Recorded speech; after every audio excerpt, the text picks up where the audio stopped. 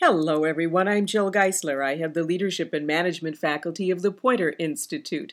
Today, let's talk about what great bosses know about new manager mistakes. Now, there are about 5 big ones that I see many new managers make. Number 1, they keep doing their old job. It's comfortable and they can show off a little bit. Problem is, they don't grow as managers. Number 2, they're afraid to say, I don't know. Tell people when you don't know something, promise to find out, and then follow up.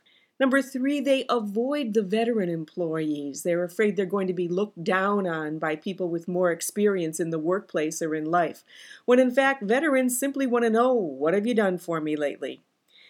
Number 4, new bosses often mismanage their old friends. You need to tell your friends that yes, the relationship is different from when you were just colleagues in the workplace. Explain your boundaries and promise to act with integrity.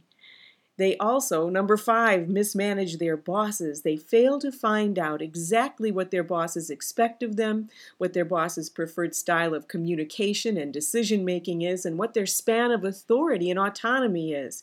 And until they do, they can't manage effectively.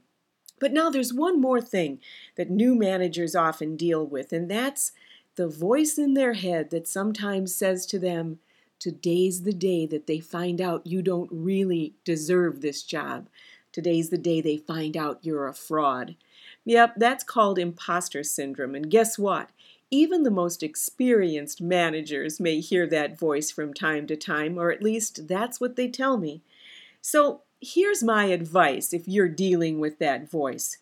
Recognize that that voice may be your enemy, or it could be your friend. It depends. It can be your enemy if it gets in the way of clear thinking and decision making and confidence that you really should have because, you are pretty good as a manager.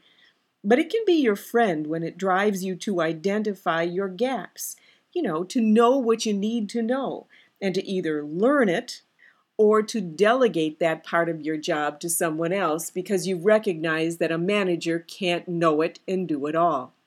A little self-doubt, in my opinion, keeps us humble and hardworking, but too much of it can make us paralyzed and paranoid. So I suggest you take the healthy approach. Think this: I'm fortunate, not just lucky, to have this job, and I'm a continuous learner, so I'm getting better every day. I'm not an imposter, I'm an improver. I'm Jill Geisler on the faculty of the Poynter Institute, and by the way, you can subscribe to this podcast on iTunes U. Just look for What Great Bosses Know.